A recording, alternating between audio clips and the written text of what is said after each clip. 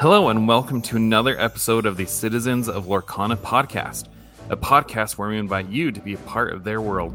We're your hosts, Jared, James, and Adara. Today we are joined by Scott Mine. So without further ado, let's jump into the episode. Hey everyone, welcome to another episode of the Citizens of Lorcana podcast. I'm your host, Jared Hymas, and I'm joined today by co-host extraordinaire James and the Lorcana clerk, Adara. Last week, we had a chance to visit with Steadfast, where we talked about set 3 initial impressions. We also had a little bonus episode for you where James and Adara chatted with Jedi Geek Girl about their favorite cards from the Sapphire, Steel, and Ruby inks. And that was part 2 of a series they did with Jedi Geek Girl, where they talked about Amber, Amethyst, and Emerald on Jedi Geek Girl's podcast. So if you haven't had a chance to check any of those out, we have several hours worth of content for you to enjoy. So today we are joined by a very special guest. You probably know him from his articles on TCG Player.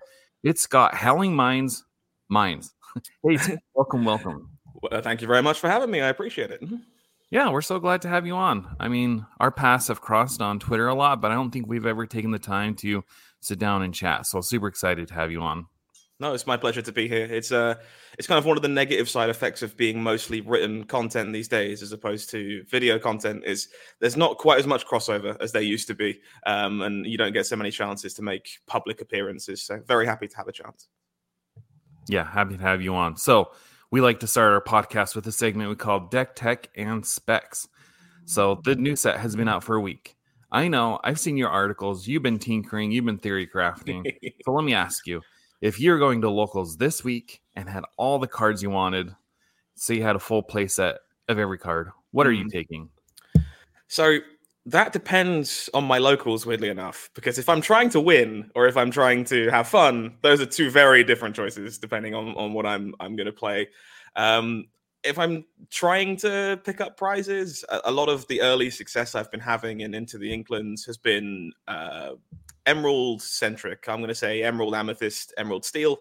They're two of my favorite contenders right now. But for fun, I've been working on some Amber Amethyst lists based around Perdita from Into the Inklands, who is a card I'm a really big fan of, alongside Piglet and Madam Mim Snake. And so I would probably continue tinkering with that until my fingers go numb. Well, those Ursulas are so good in Emerald. I can see why you'd want to run those. Yeah, it's quite the card. We're already seeing a bit of an uptick in the copies of Smash again, just to try and make sure that she doesn't run away with the game by herself. I love hearing the Amber Amethyst getting some love. My current deck from set 2 I run is Amber Amethyst, and I definitely want to tech it up for the new set. So I'm happy to hear Perdita getting some love. I think there's a lot of underexplored space in the color combination. People kind of assume it's the hyper aggro lists we saw very early on in Ink 2 meta with all these Pinocchios and stuff. And then there's me just like, I can play Hades and pick up a Madam Mim Fox and then use the Madam Mim Fox to pick up the Hades. And I don't need to win the game. I can just play forever. And then, we spiral down the corridor pretty quickly from there.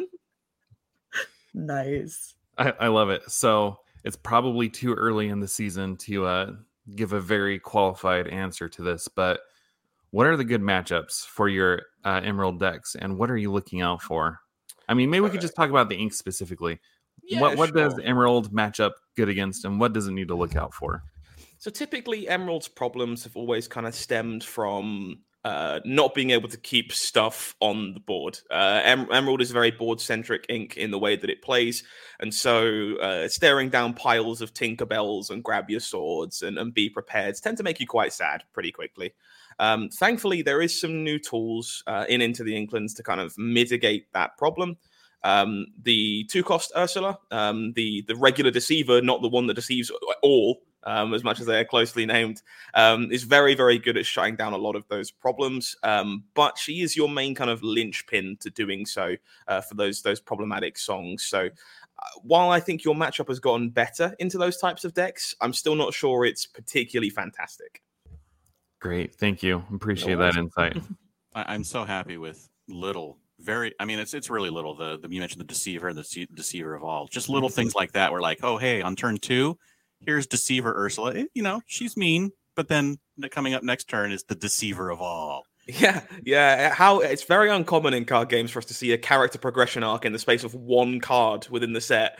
They are literally next to each other in set number and everything. I was like, we've told a whole story in the space of one card. Like it's pretty cool. And I will mix their names up for the rest of time. Type the wrong one in articles forever. But they are both very, very good, and I expect them to see a lot of play. I want to see the progression of the Simbas, because we've gotten so many Simbas, rightful heir, rightful king. Yeah. I'm looking forward to the Floodborn Simbas, where he's the bad guy. That's the kind of one I'm keeping my eyes open for. Floodborn Simba's not going to happen. I'm convinced of it. Yeah, we've got probably will. I'm just saying, like 82 Simbas and no Floodborn. Yeah. I mean, eventually I've got to be able to build the whole deck out of Simbas, and they can't all be story realistic. You've got to give me something special to throw up there. It can't just be 99 Dalmatians. We need 99 Simbas. There you go. All right. So one of your tweets, I recall, was something like a couple of years ago, I was doing this or that, and now I write about TCGs for a living. So let's hear about how you went from that to this. It's an interesting story, really, and not always a happy one. It's a bit strange. So I spent a good few years working in the film and television industry. It's kind of where I first went into leaving university. So I got a lot of work there, and a lot of my priority in those spaces was kind of covering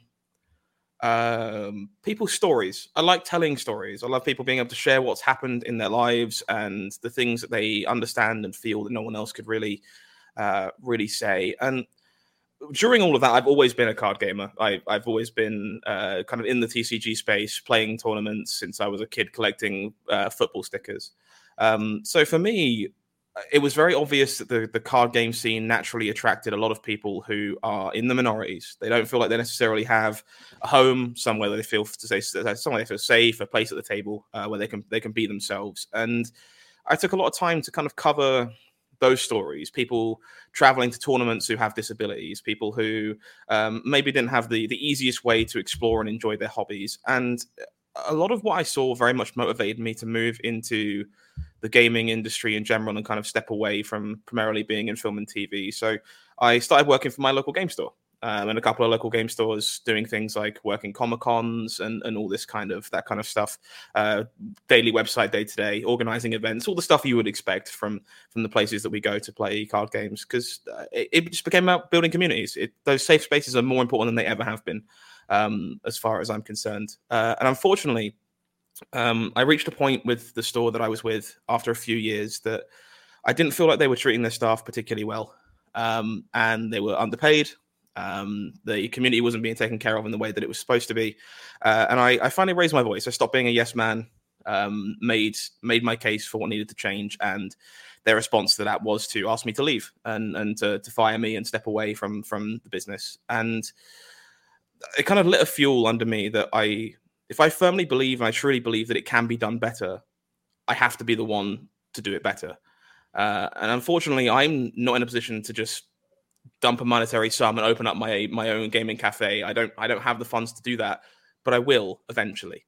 And that's the goal. That is the dream, and I have to work towards that. But I didn't want to step away from the space entirely while working towards that goal and finding the money to make that happen. So I had to find a way to stay in the space and be able to cultivate these communities and still reach the people who needed to have those spaces in a way that wasn't physical, while I found a way to make that happen. And so I found myself falling into content creation and working in that space to make sure I stayed in touch and just bring in people and make sure everybody has a place to go. And that's kind of spiraled into what it is now. It started as writing on a blog and streaming on Twitch with a broken lamp I pulled out of a landfill.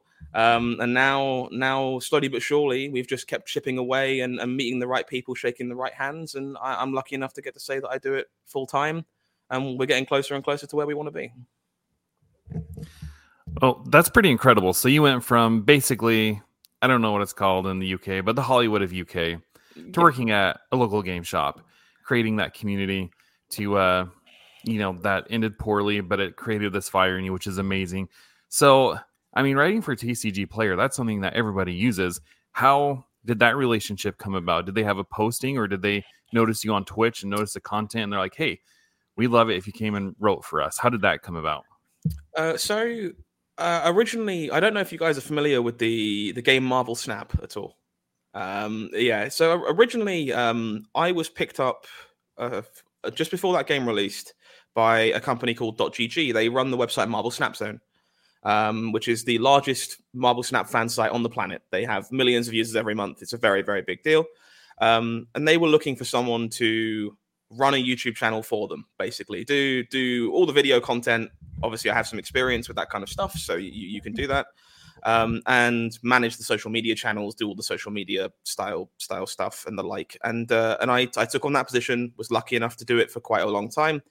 Built the channel up to 20 to 23,000 subscribers, and was happy to call that a full-time thing for a while.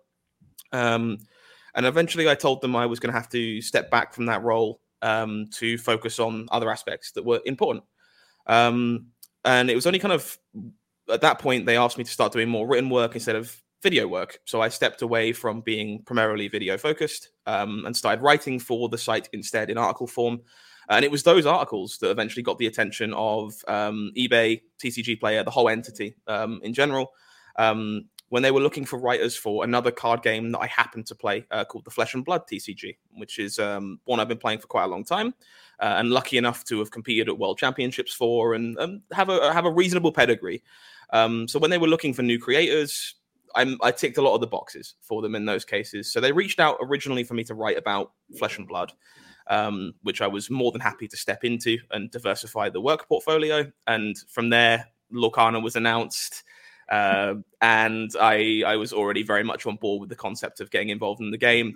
And at that point, they're more likely to trust a creator they've already worked with, someone that's already on the payroll to create good work for an emerging game. And so it felt like a pretty natural fit. And that's kind of how we ended up there. So that's a lot going on there of just like you're being in the right place at the right time. You're doing the right things. Let's say somebody did want to get into writing for a TCG they were interested in like our case, it would be Lorcana. Mm-hmm. Like what steps would you suggest somebody who has that kind of passion to get into that space? What steps would you suggest someone take to work towards that? So I'm a firm believer in the content creation space. There's naturally going to be some survivorship bias. If you ever ask for advice from someone who is doing it and succeeding, it's always going to be a bit lopsided because they've made it, of course.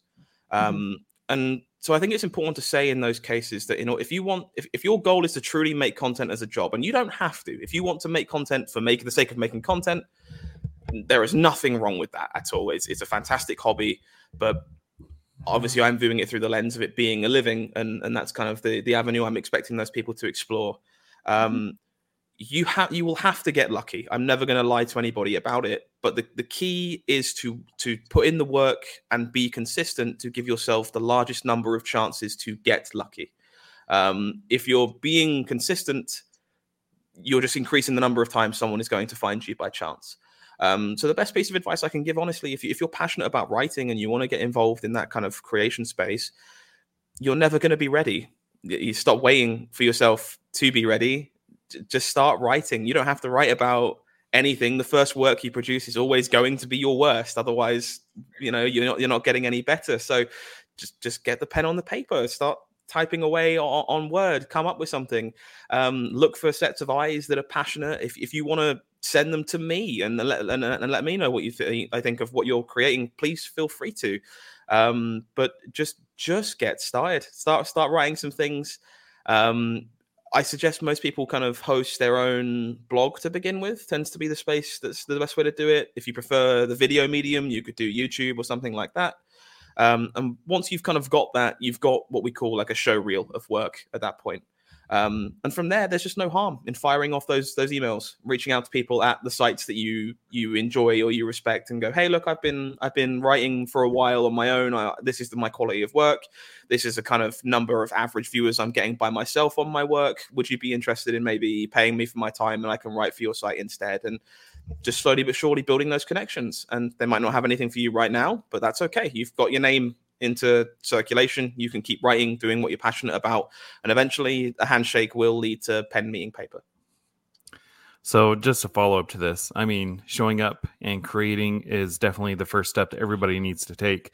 You mentioned earlier how when you're talking about your story becoming where you are now, that a lot of it was just making the right connections. Was that through like sending cold emails, or were you like meeting people? Because giving yourself the most amount of chances to get lucky is definitely key.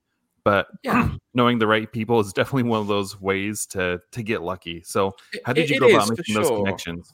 I'm less of a fan of cold emails, to be honest. They feel less personal. It's not how I operate. I don't think they're necessarily completely the wrong approach. For some people in smaller countries that don't have events to travel to or quite as much of a community, it's going to be the only option you have, truth be told. But for me, I was very much an advocate of heading to events for the sake of networking. That was very much the goal.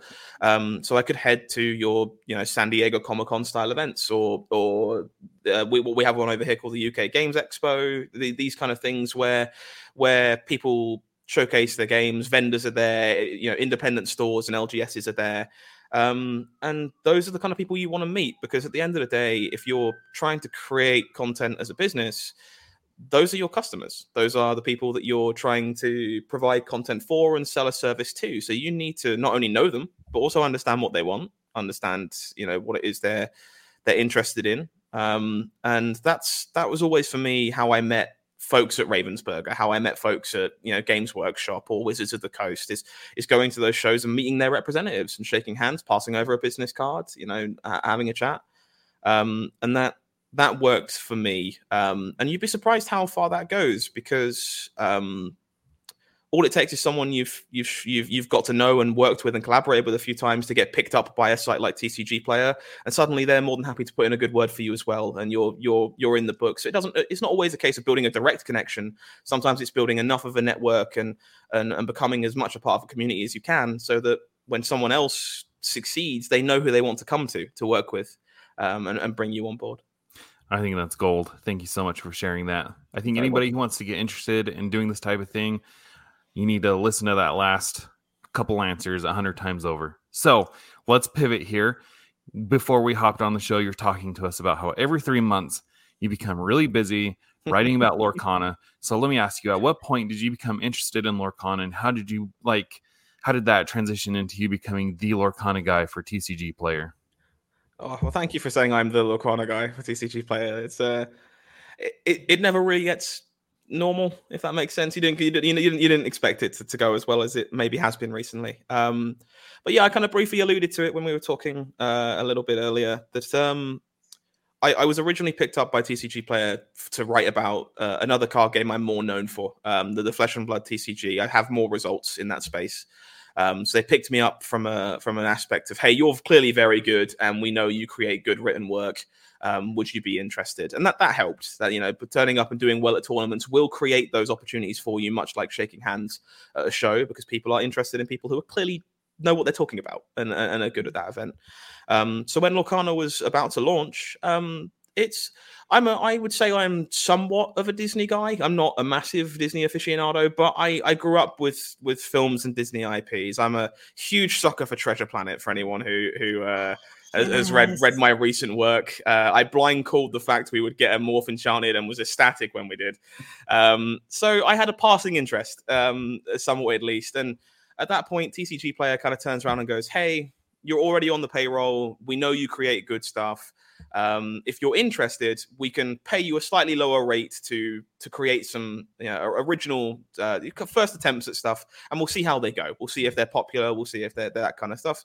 And as I say, when you're working freelance and trying to kind of work full time in content, you're not really in the business of turning down work when you're getting things going. So I was never going to say no. Whether Lorcana really grabbed me or not, it was always going to be a case, we'll give it a go, we'll pick it up, see if the game grabs us and create some work. And thankfully for me, I just really kind of fell in love with the game way more than I expected myself to be honest. And then the content kind of naturally thrives. I think it's important to say that if you have a limited time to create content, you need to create it about the things that you are personally passionate about, because your work will be better as a direct result of clearly giving a second thought about what you're writing. And I think that really helped my early Lorcana work flourish and feel very natural, and have some of my personality to it. And that's kind of how that relationship blossomed from there. TCG Player was very happy with the numbers and what I was putting together.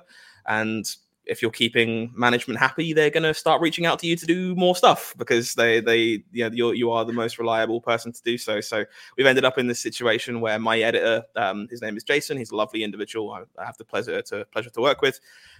He'll reach out to me when a new set releases and go, well, here's the calendar. Here's all the things we want. Here's what's already been taken by other writers. What do you want? And my answer is the rest of it, please.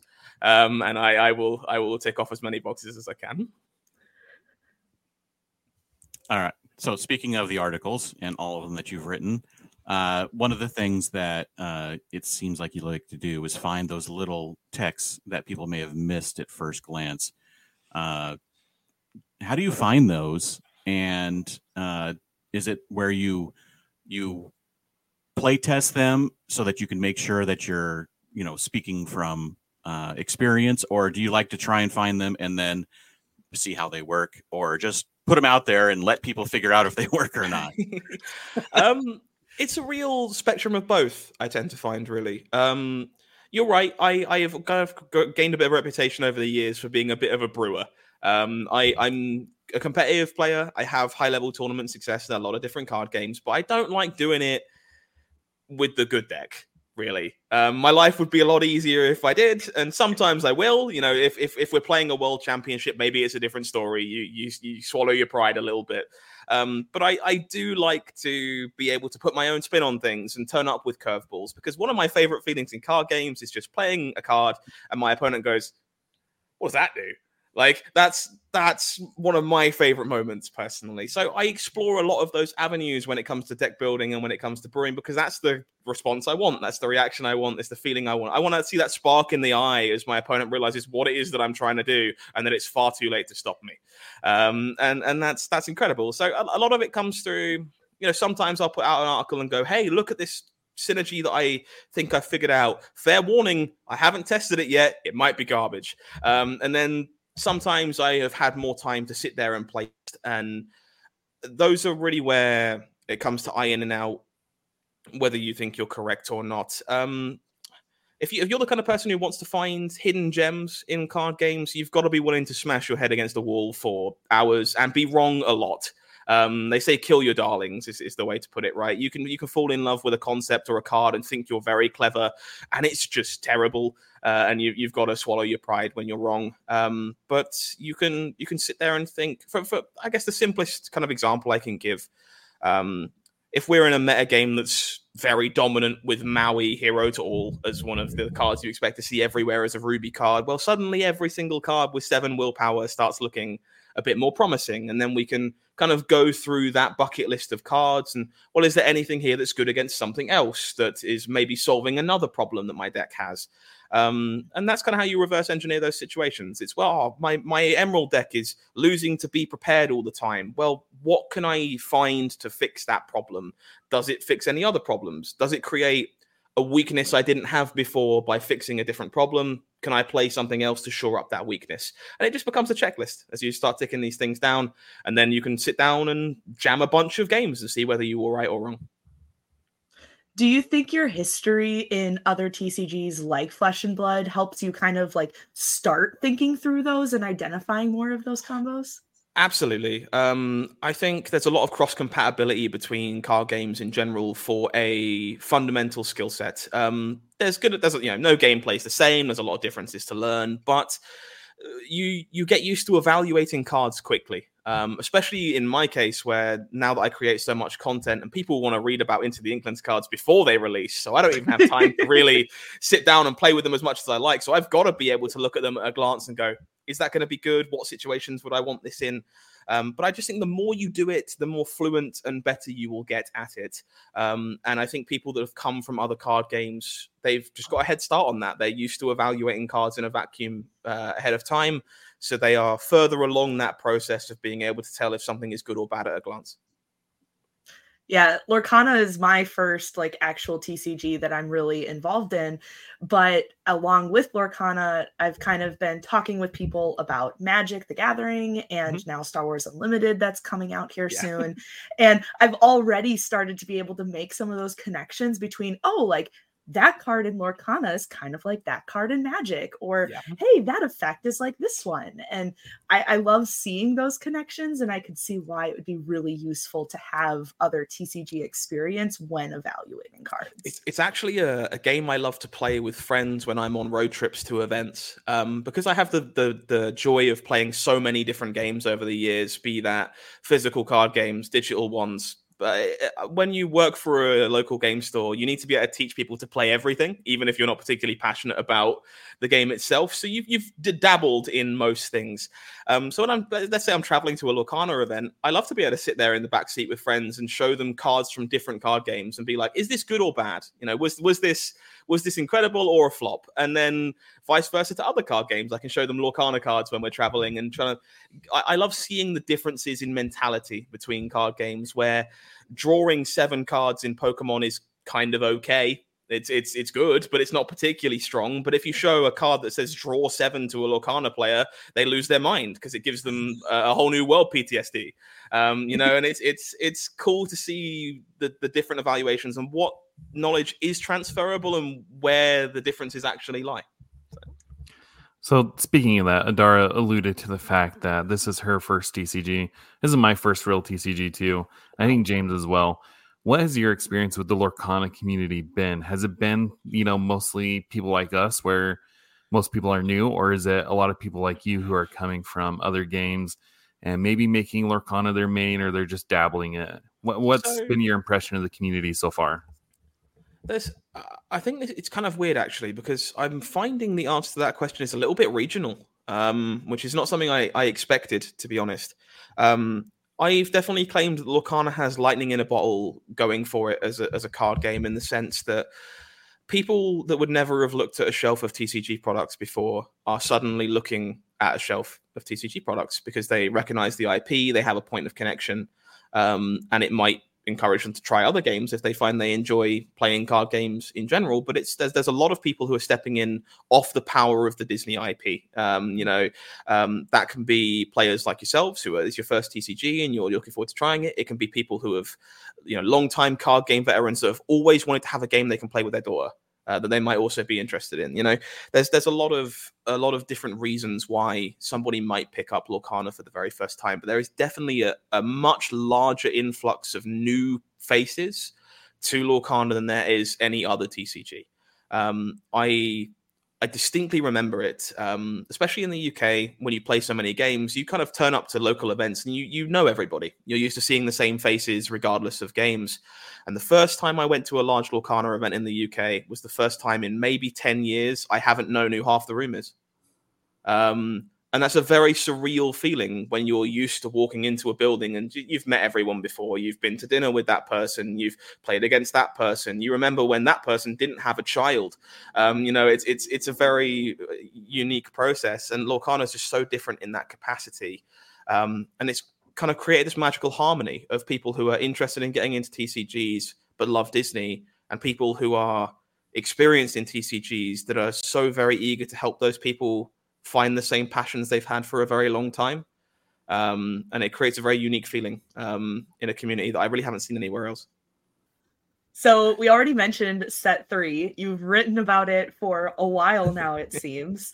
What are your initial impressions of it?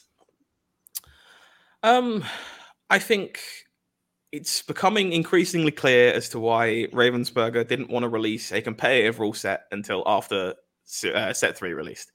I think there is a very deliberate uptick in complexity, which I think is very clever from a game design perspective. They knew a lot of the people jumping into Lorcana from set 1 were going to be new to card games because they hadn't picked it up before. So there's no way you could make the set complex. You just lose them all immediately from not being willing to take the time or focus to figure out how it works. So we're slowly seeing that uptick in, okay, you're familiar with the base concept now. We can put another layer on top, and then we can put another layer on top. And that's kind of what we're seeing through locations, and even exploring things like resist in set 2 that are now being expanded on, and other keywords and the like.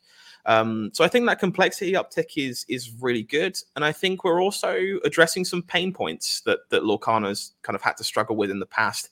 In the first 2 sets, we were all a bit soft to songs. You know, how many complaints have you heard about A Whole New World and Be Prepared and all this over the last few months? And we're addressing that in multiple ways. We see cards like Ursula Deceiver, who are giving you proactive ways of interacting with those cards and dealing with them ahead of time. And then we're seeing a brand new card type like Locations that can just ignore the fact that Be Prepared exists and allow these aggressive decks to keep extending onto the board without being punished by the omnipresent threat of a Be Prepared. So we're slowly just seeing card design that addresses some of the maybe not overpowered factors of the early sets, but the things that create negative play experiences. It's important to note that sometimes a card can be perfectly balanced, but it's just kind of miserable. And that's what I think set 3 has done a really good job so far at helping to mitigate. And I'm hoping it stays that way. Oh man, I'm like you. I do not like playing meta decks. So Be Prepared was my freaking nemesis all the time.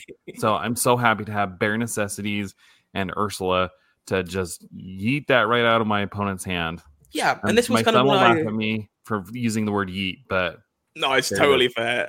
But I think this is something that was a very interesting discussion between the more chiseled veterans of card games and the people that were newer to Lorcana. I found that a lot of people that were brand new to Lorcana look at a card like Be Prepared and go, "Oh, what was I supposed to do? This is ridiculous. I'm never ever beating this card." And people who have played other card games remember when their other card games were in their infancy stages, and there was cards you just looked at and went, "Oh, I can't beat this. What am I supposed to do?" And remember the game evolving to a point where the answers came, the counterplay came, the other decision trees came to fruition. And we were much more easily able to sit there and go, "Look, don't worry. Your feelings are valid. Yes, Be Prepared. It can be quite frustrating, but it's teaching you a valuable lesson. If you're getting into Lorcana, you need to know how to play around Be Prepared if you don't have access to the tools to answer it. And then we can teach you later how to correctly use answers to deal with it." And it creates this learning journey for people that are brand new to a card game by teaching both of those steps. Because if you just start with all the answers, you never learn step 1, and people just don't learn. So I think it was definitely the right way to do it. And with that being said, I'm still very glad to finally have some more counterplay to the cards in the game. So how ironic do you think it is that the 2 Ursulas both answer the problem and double down on it? I love it. I commented on this in one of my articles recently, actually evaluating Emerald's cards for Into the Inklands. I love the fact they kind of stare at each other and have immediate counterplay to their counterpart. It's almost the universe saying, "No, there only gets to be one Ursula. One of us is coming out on top. The other one is going to be bulk box filler." And it's quite thematic. I like the idea that Ursula as a character in Emerald, at least, will always be song centric, and I can definitely see a world where most of the Ursulas we see going forwards just have her caring about songs in some capacity. Because I want characters to feel like they have their own identity. I want them to feel like they do something that no other character in the game does, because that's really cool. So you kind of talked to us about, your favorite ink combo. You're talking about Emerald. So maybe instead of talking about that, maybe you put on your meta player hat, your competitive player, and you tell us, what ink colors do you think are going to be the ruby amethyst of set 3? Sure. So of course, disclaimer, early days, we're only just kind of getting into metagame testing. I am one card game playing man on the internet. My opinion is worth exactly however much you want it to be worth. So I'm not responsible for anyone spending far too much money on cards. And with that being said, I think there's a very good chance Ruby Amethyst doesn't go away. I get the feeling that it is still a very strong deck. There is more counterplay to what was going on, but I quite like the lists recently that are a little bit more location-centric themselves, including cards like the Queen's Castle, RLS Legacy, sometimes Jim Hawkins. to kind of give those decks an alternative angle of attack in that they can also be prepared and still have something left over on the board and have control of the board when they do so. There's a reason it was the best deck in set 2 by quite a lot. We haven't had enough new cards introduced, so that's suddenly going to not be true. As the deck also got some new toys as well. So it will be up there in the mix, but I'm not so sure it will be far and away the best deck like it was previously. Beyond that, I think the real big winner from Into the Inklands so far has been Emerald. I expect a lot of people to be playing Emerald Amethyst at the tournament level because it is a very low floor, high ceiling deck. If you're not playing it a ton, it's quite easy to pick up and just do the thing. The play patterns come very naturally. They're very powerful. It's hard to make too many mistakes. So if you're just looking for a deck that's always going to be good and you don't have that much time to play Lorcana, but you want to compete, that's the kind of deck I expect people to gravitate towards. That also can reward you for putting the time in and learning the intricacies of when am I supposed to sing Friends on the Other Side with Ursula instead of singing Mother Knows Best? Is my opponent's board more important? Is drawing 4 cards more important? Those are the kind of things you learn from putting in the repetitions that let the good players really leverage the mirror matches. And then the level above that, I'm currently a really big advocate that the best deck in the game is Emerald Steel. I do think Emerald Steel has gained an awful lot of toys from Into the Inklands that make it a very cohesive deck, but I do think it's quite difficult to play optimally. I don't think the Beast combo deck is where I'm looking. I think that the combo is quite fragile. I think it's a lot of fun, but not really that great all in all. I think the deck is much better off just being a good value mid-range deck full of shifting onto morphs and new Robin Hood and all this kind of stuff.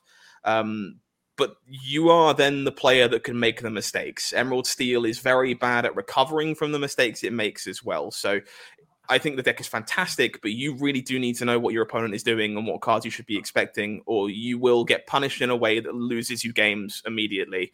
And that will be a deterrent for people that don't have all the time they want to smash off games and get the practice in, and maybe make them gravitate towards Emerald Amethyst instead. So that's kind of where I sit at the minute. Give me some good news for my Sapphire Heart because it's feeling kind of blue right now. Hey, get it? Because it's blue. Sorry. It's a tough life for Sapphire at the moment, and I say that as someone who's life, also, basically the whole life of the game. As someone who is also a known Sapphire enjoyer, yes, I sympathize. There is definitely some fear. In terms of good news for Sapphire, I do think there's a lot of decks that are worth exploring that people have kind of not gotten around to yet just because they've been so focused on the obviously powerful cards. Okay, what do I fit into Ruby Amethyst? Oh my god, Morph and Robin Hood are really good. And we'll see the more corner case stuff as people get more time to explore. And a lot of that, I'm interested in decks based around the brand new Grammatala, who I think has a lot of combo potential in the same way as Jafar. Obviously, everybody very scared of Jafar plus a whole new world. You can do a lot of similar things with Grammatala and Friends Like Me and these kind of spells that let you mass ink on the turn that she's in play. I think there's a lot to explore there. I'm also interested in exploring some Amber Sapphire lists using the brand new Pluto, the 7-cost Pluto, alongside Grand Pabby, because they work with each other. And every time Pluto heals himself up, you will gain a little bit of lore in the process. Maybe draw some cards from your Rapunzels. And I think there's just... if there is a deck there, that deck's going to be very hard to build. There's a lot of moving pieces, a lot of cards that don't do anything if you haven't got everything together. And so it takes time to refine. And that's kind of the feeling I get at the moment with a lot of what Sapphire is being offered. The cards are quite complex. They're going to take practice to figure out where they're supposed to fit. And so we're just not going to see a lot of them in the early weeks if they are good enough, or even if they aren't. Yeah, I think what we're seeing is that most of, like you said, where Ruby Amethyst is still going to be a good deck. We're seeing what Ruby Amethyst is just having things teched in or just adding some new cards, but the core that was Ruby Amethyst is just going to stay the same for at least a few weeks as people figure stuff out. I think that's good because it gives us a bar to kind of figure out what we need to beat. If we're building decks to try and innovate on the meta game and go to that next level, the litmus test, if you like, has to be, can I beat Ruby Amethyst? Because if I can't beat that, I'm not going to beat the things that are innovating on top of it.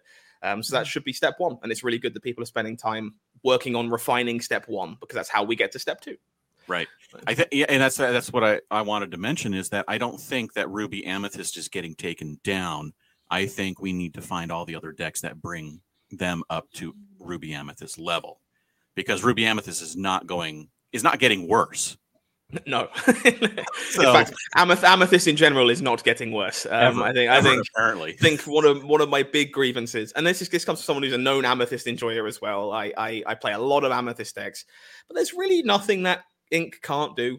It does kind of have way more tools available to it currently than everybody else, and I would definitely be more of an advocate of seeing the other inks given the tools to match those tools, as opposed to having to make some kind of ban list or decision to knock Amethyst down a peg. But that being said, new card games tend to introduce a ban list eventually, because if you're not pushing card design, you're not trying, really. Like, as a game designer, you should be willing to take risks. That makes cards more exciting. When you look at big flashy characters, I don't want them to be terrible and unplayable, because they should be exciting. They're the faces of the game. So I would much rather them take risks and design things that are maybe a bit too good, with the ability to backpedal on them if they push it a little too far on the dial. And I think there's a good chance we do see that heading into organized play in May. I saw an interview recently with Steve from Ravensburger saying that they thought there was truly 2 to 3 decks that were viable in set 2. I don't agree. But if that's how they felt, then fair enough. I get the feeling if we get to a point where, it's all Ruby Amethyst again for the 3rd set in a row, their hands are kind of tied, and they'll be forced to make a decision that diversifies the metagame heading into competitive play. Okay, so speaking of set 3, is there a card or card combo that you think people are sleeping on, and why is it Perdita? It's hard for me to give a dedicated answer to this, because I've just finished a series of 3 articles on TCG Player covering my 24 top picks from Into the Inklands. So there's nothing I can really say in this slot that I haven't kind of covered already in that. But Perdita is up there. I think people, if they're like me, they got a bit fooled by Snow White, the Floodborn Snow White from set 2.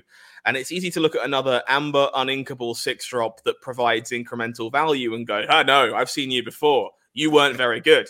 And immediately write it off. And it's easy to forget that Perdita provides value when she's played. It's not just when she quests, unlike Snow White. And there are a lot of really good 2-cost cards in Lorcana. And in a similar way to how Jim Hawkins is cheating on ink by dumping a location into play alongside him, it's like, wow, for 5 ink, I'm playing 12 willpower and 4 laws worth of cards. That's really hard to keep up with. Perdita does a lot of the same in diversifying your bodies and threats. And if we assume that we're always playing a Madam Mim Snake with Perdita, for example, well, it's a 6-cost 3/9 that quests for 3. Would we play that card? Yeah, we probably would. That would be quite good. And that's how I try and view Perdita, and I think more people will over time. My only concern with Perdita is she's really bad into kit, from Emerald's kit that bounces away to 2 or less power characters. She's really bad in the face of kit. And if Emerald is really the deck to beat, I expect to see a lot of kit, and that might very well keep Perdita in check until he goes away a little bit. Yeah, but you can have how many 2-cost characters in your deck, and they can only have 4 kits. This is true, but I promise you they will always be there. Every single time you play a Perdita, there will be a kit. And then you'll think you're safe, and they'll pick it up with a Madam Mim Fox, and they'll kit you again. And then you've spent 2 turns spending 6 ink on Perdita, and they've been questing while putting it back in your hand, and that's not a winning formula. And that's my only real concern with the card, is that there might very well be just a bit of a hostile room to her for a while if Emerald is truly up there in the metagame. But the card itself is very powerful, and I don't think enough people are talking about it. Yeah, because one thing, I probably pointed this out, but it's the first card in Lorcana that puts a character into play from discard. Mm-hmm. Yeah, Yeah, for sure. It's an effect we haven't seen before, and it's also just very flexible. I think is kind of what's being missed. Thanks to just kind of the diversity of 2-drops in Lorcana, there's a silver bullet for most things that you want to do. If you want to build a deck that can Perdita for various reasons. If all you want to do is quest for lore, you grab Piglet or you grab Pinocchio, Simba, any of these things. If you need a quick heal, you can grab Snow White. If you need a target for your Rapunzel gifted with healing, you grab Mother Gothel. That if you want to rebuy your Hades, you grab Madam Mim Snake. There's just a lot of things that you can do with a 2-cost card, and it definitely encourages you to play these styles of decks where I can burst onto the board early with all these 1 and 2 cost cards, make my opponent sweep them away, and then have a banish pile full of all these different options I can pluck out of nowhere to solve whatever the problem might be. And I think that's what makes Perdita very exciting. And there's a lot of deck building decisions to be done there. And is a single copy of this 2-drop particularly worthwhile? Do I want 1 Chernobog's followers so I can draw cards off my Perdita? Or is that 1 spot better spent on something else? And those are the kind of things we'll find as we play 7 million games to refine exactly what the details are supposed to be, and we'll see exactly where she lands. Without the leading question, was there anything else like I think there are a few cards I'm not really seeing as much hype around as I expected. I think one that stands out to me is the Steel John Silver, the 3-cost John Silver that gets more resisty and lore questy as you play more locations. I've been a really big advocate of Cogsworth Grandfather Clock from set 2 for a while. I think the card is just massively under-respected, and it stuffs steel in a box. And John Silver very much gives me similar vibes in the sense of, well, what are you going to do about it? There's this big character that is really tough and resists buckets, and you can't really clear it, and that would be fine if you had the time to deal with the location, but you don't, because he quests for 5, and that's kind of the vibe I get from John. I also want to give a small shout out to Magic Carpet, the 2-cost Magic Carpet from the set. I don't think the card is going to be format defining or game warping or anything, but the best thing you can do in card games is cheating on resources. And that's exactly what Magic Carpet lets you do by moving things to locations and not spending the ink it would normally cost you. And I thought it was going to be a bit of a joke, and I've lost to it a lot, and that deserves being mentioned. So we'll chuck Magic Carpet in there as well. I think the moral of the story is you have a series of articles coming out covering the top 24 underused cards, so make sure those to are go actually those are actually Play. all out already. If you're interested in my picks for best cards in Into the Inklands, all 3 of those are out currently, and they'll be followed very quickly by 2 upgrade guides for the new starter decks. So if you are brand new to Lorcana and you're giving this podcast a listen for the first time, you've picked up a deck out of the box and you want to know where you should be spending your pocket money to make it a little bit better, those will also be on the site in the next couple days, depending on if my editor likes me or not. I'm feeling pretty good because the Perdita and John Silver were 2 of my picks for best cards in the set that people aren't really paying attention to. There you go. Happy to reinforce those opinions and be horribly wrong with you later. Yeah, I don't think so. So changing gears just a little bit, we are expecting official announcements for that organized play coming up here really soon now. They said to kind of watch for them in March, for hopefully starting in May. What are you hoping to hear from like the big official organized play announcements? So I've got 2 things, and these kind of come from just being involved in organizing card game events over the years and having experience with a lot of different organized play systems. And there are 2 things I personally think Lorcana really needs to thrive on the competitive circuit. One of them is great to hear. The other one is kind of a necessity to facilitate success. The first, if anyone is familiar with Pokemon, they have tiered systems of play. So they let you play in different age brackets. So you have a juniors division, you have like a medium division, and the seniors division to kind of separate out age brackets. For a game like Lorcana, I think this is a really good decision and would be a great step in the right direction to kind of be influenced by that structure.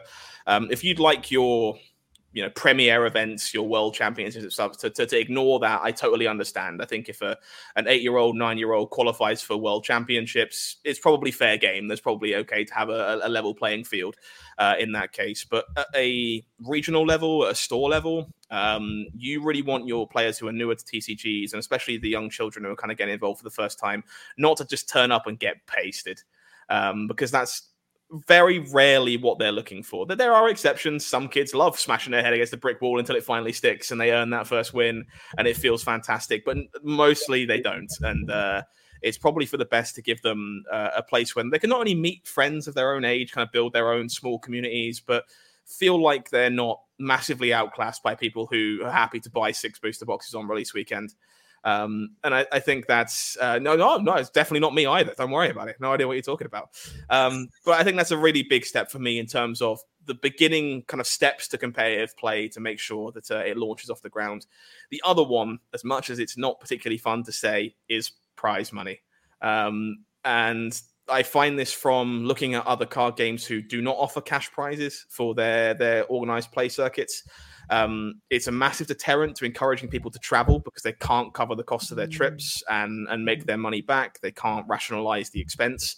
And for Yu-Gi-Oh players, for example, they don't want to sell their 5th PS5 of the year because they've got to try and make their money back somehow. It's not a fun experience. And if we are trying to attract the competitive audience from other card games who do travel and compete, and that's the aspect of TCGs they enjoy, it is about that pedigree. It is about having something to really chase and compete for. And so a reasonable prize pool does have to be there to attract that audience, I think. I think that's interesting since Ryan Miller's already said that they're not keen on cash as a prize. Yeah. I think it's fair, and honestly, I understand. There are reasons why you wouldn't want to be. It causes some issues in certain countries with gambling laws. So holding events for cash prizes becomes a bit difficult. There's a lot of logistics. At the end of the day, people like you and me are never going to be privy to because we're not paid enough to figure that out. But I do think, at least from experience and from the kind of players I've met across many games over the years, you will lose a fair amount of that competitive audience if there's not something to play. It doesn't have to be too much. I mean, Star City Games is having success at the moment running 1Ks, 2Ks, 5Ks across their circuits, and that's encouraging people to come out and play for prize money. But it's a toughie, I think, to incentivize people who are driven by TCGs, not driven by Disney, to travel from the UK to Florida to compete for a pin. And that's kind of the line for me is to how global a competitive scene Lorcana will have is how willing they are to incentivize people to travel cross country, or whether it will be very region specific play. But we'll have to wait and see. Back to your first point, I really hope they do the age brackets because my son lives back in Idaho with his mom, and they go to Lorcana every week. But it's just like when he comes up against these adults that have meta decks, like I just wonder. Right now, he loves the game and he adores it. But how long is he going to enjoy just getting crushed week after week? Like, I'm kind of hesitant to ask him. I was like, "How did League go this week?" Because I'm afraid for him to be like, "Oh, I went 0-3." He always talks about getting smashed by people through Ruby Amethyst.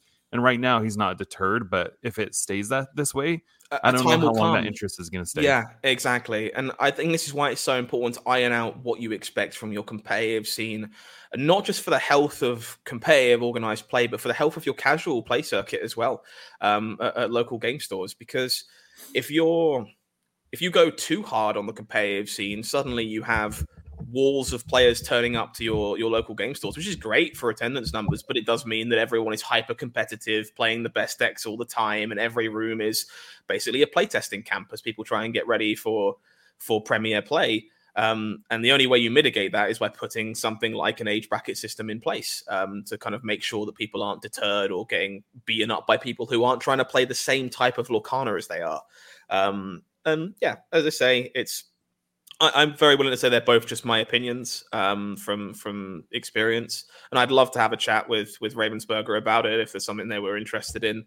But I think what happens will mostly depend on what they're hoping to get out of their organized play circuit, and whether they want it to be a regional success or a global smash hit. Awesome. So you've given us a lot of really great advice already, but we always like to ask fellow content creators if there was one piece of advice you give to somebody who is doing their own content creation, what would your piece of advice be?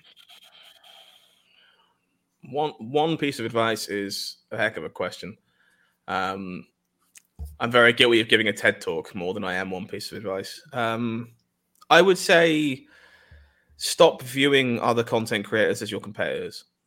It's one of the biggest things I see in the YouTube space, in the Twitch space. You're not competing for the same viewers. They can all be fans of all of you.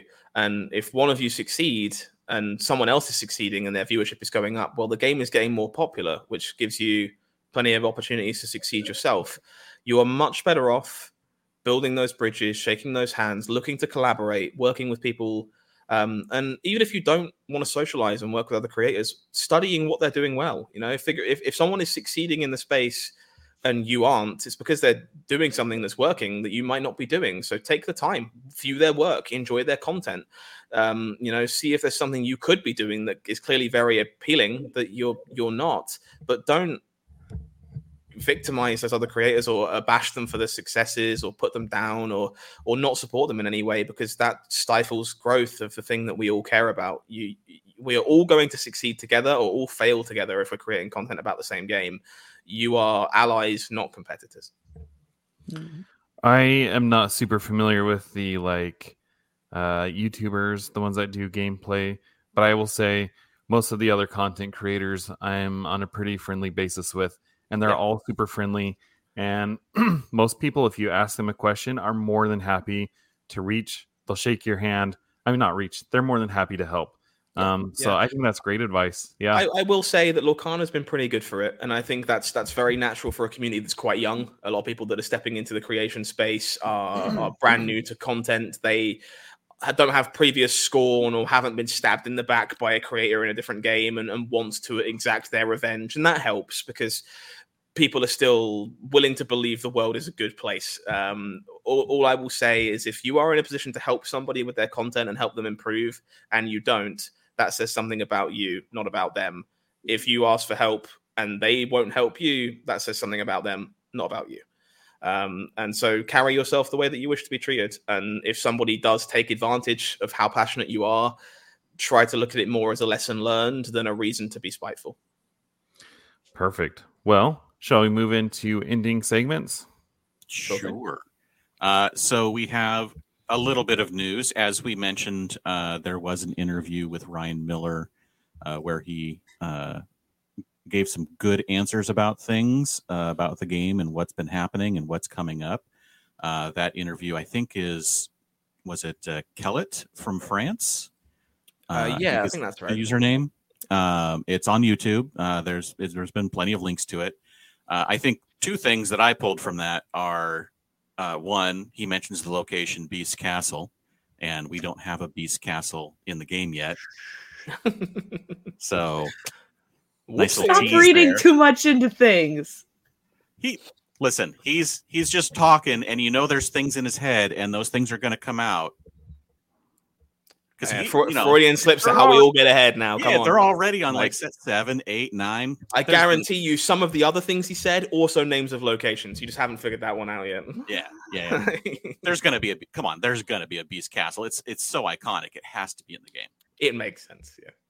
And then the other thing was at the end, he talks about sideboards, and based on that question and answer, it sounds like sideboards are not coming anytime soon. And he didn't rule them out. Yeah, I really love that. I've been quite vocal about this in Lorcana as someone who has played games with sideboards and without them.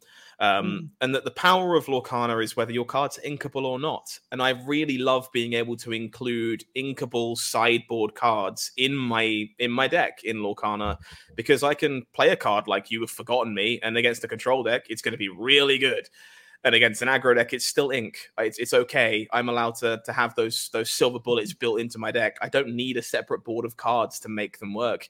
And I think it's really great design space to encourage people to explore inkable corner case answers to really niche issues in their main deck, as opposed to giving them a whole extra area they can dedicate to uninkable versions and make those cards look silly. So I'm a really big fan of that decision, actually, and I hope they stick to it. Yeah, I like the fact that that's an answer as to why there aren't sideboards instead of just we don't like sideboards, or that's the answer why they don't like sideboards in this particular game. Yeah. I think that's about it. We are expecting, they said we would get the set championship for stores information this month, and this month is now 2 days from a day and a half from over. Well, when you're listening to this, it is over, so maybe we will have the news by this point. But we're going to get information because those are supposed to start next month. I'm looking forward to getting asked to write an article about that. It's going to be great. And then next month we're getting the news about the May championships, and so lots of good stuff coming. Lots of good stuff. That's about it for news. Are we gonna quiz on some Disney trivia? Because I don't have any in front of me, so I didn't prepare because I just woke up like an hour and a half ago. We're going to forego Disney Jeopardy this week because it's really early in the morning, and James and I did not get our trivia prepared. But again, wrapping up, we just want to thank you so much for coming on, Scott. This was a great episode. There's so much in here that I think people are going to find valuable. If people want to find you, we talked about TCG Player a lot, but go ahead and plug where people can find you and what they're going to get from you. Yeah, of course. So if you're looking for me personally, you want to listen to the rambles of a card game playing obsessed British man, you can follow me at Howling Minds on Twitter or X, which is where I spend most of my time waffling into the early hours. If you're not interested in me as a person, you can find my work on primarily TCG Player as a website on TCG Player Infinite. If you want to look at some of the other card games that I work on, I've worked on stuff for Marble Snap at Marble Snap Zone and CCG Hub. I write about Flesh and Blood for channelfireball.com. And when I get time, occasionally, I will make video content for Lorcana over on YouTube at Beyond the Inkwell as well. So you can find me in all kinds of places. And as I kind of briefly alluded to earlier, if you are getting started on your content journey and you want tips, tricks, or someone just to read over your first drafts of articles, just drop me a DM. My DMs are open. I might not be the most punctual, but I will certainly give you a fresh advice. It's all about making that contact. And you would be a great contact for people to make. Again, if you liked what you heard, you can follow us on YouTube. You can subscribe to us on the podcasting platform of your choice. You can follow me on the website formerly known as Twitter at Citizens of Lorcana. And Adara, where can they find you? I'm on Twitter at Ochem102 and Discord as Adara of Lorcana. And Adara is the most helpful person. There's a reason why she's called the Lorcana clerk, because she always has the answer at ready. So another great contact for you to make. And James, where can they find you? You can find me everywhere online at Dan Regal. And thank you all again for listening, and we'll see you next time.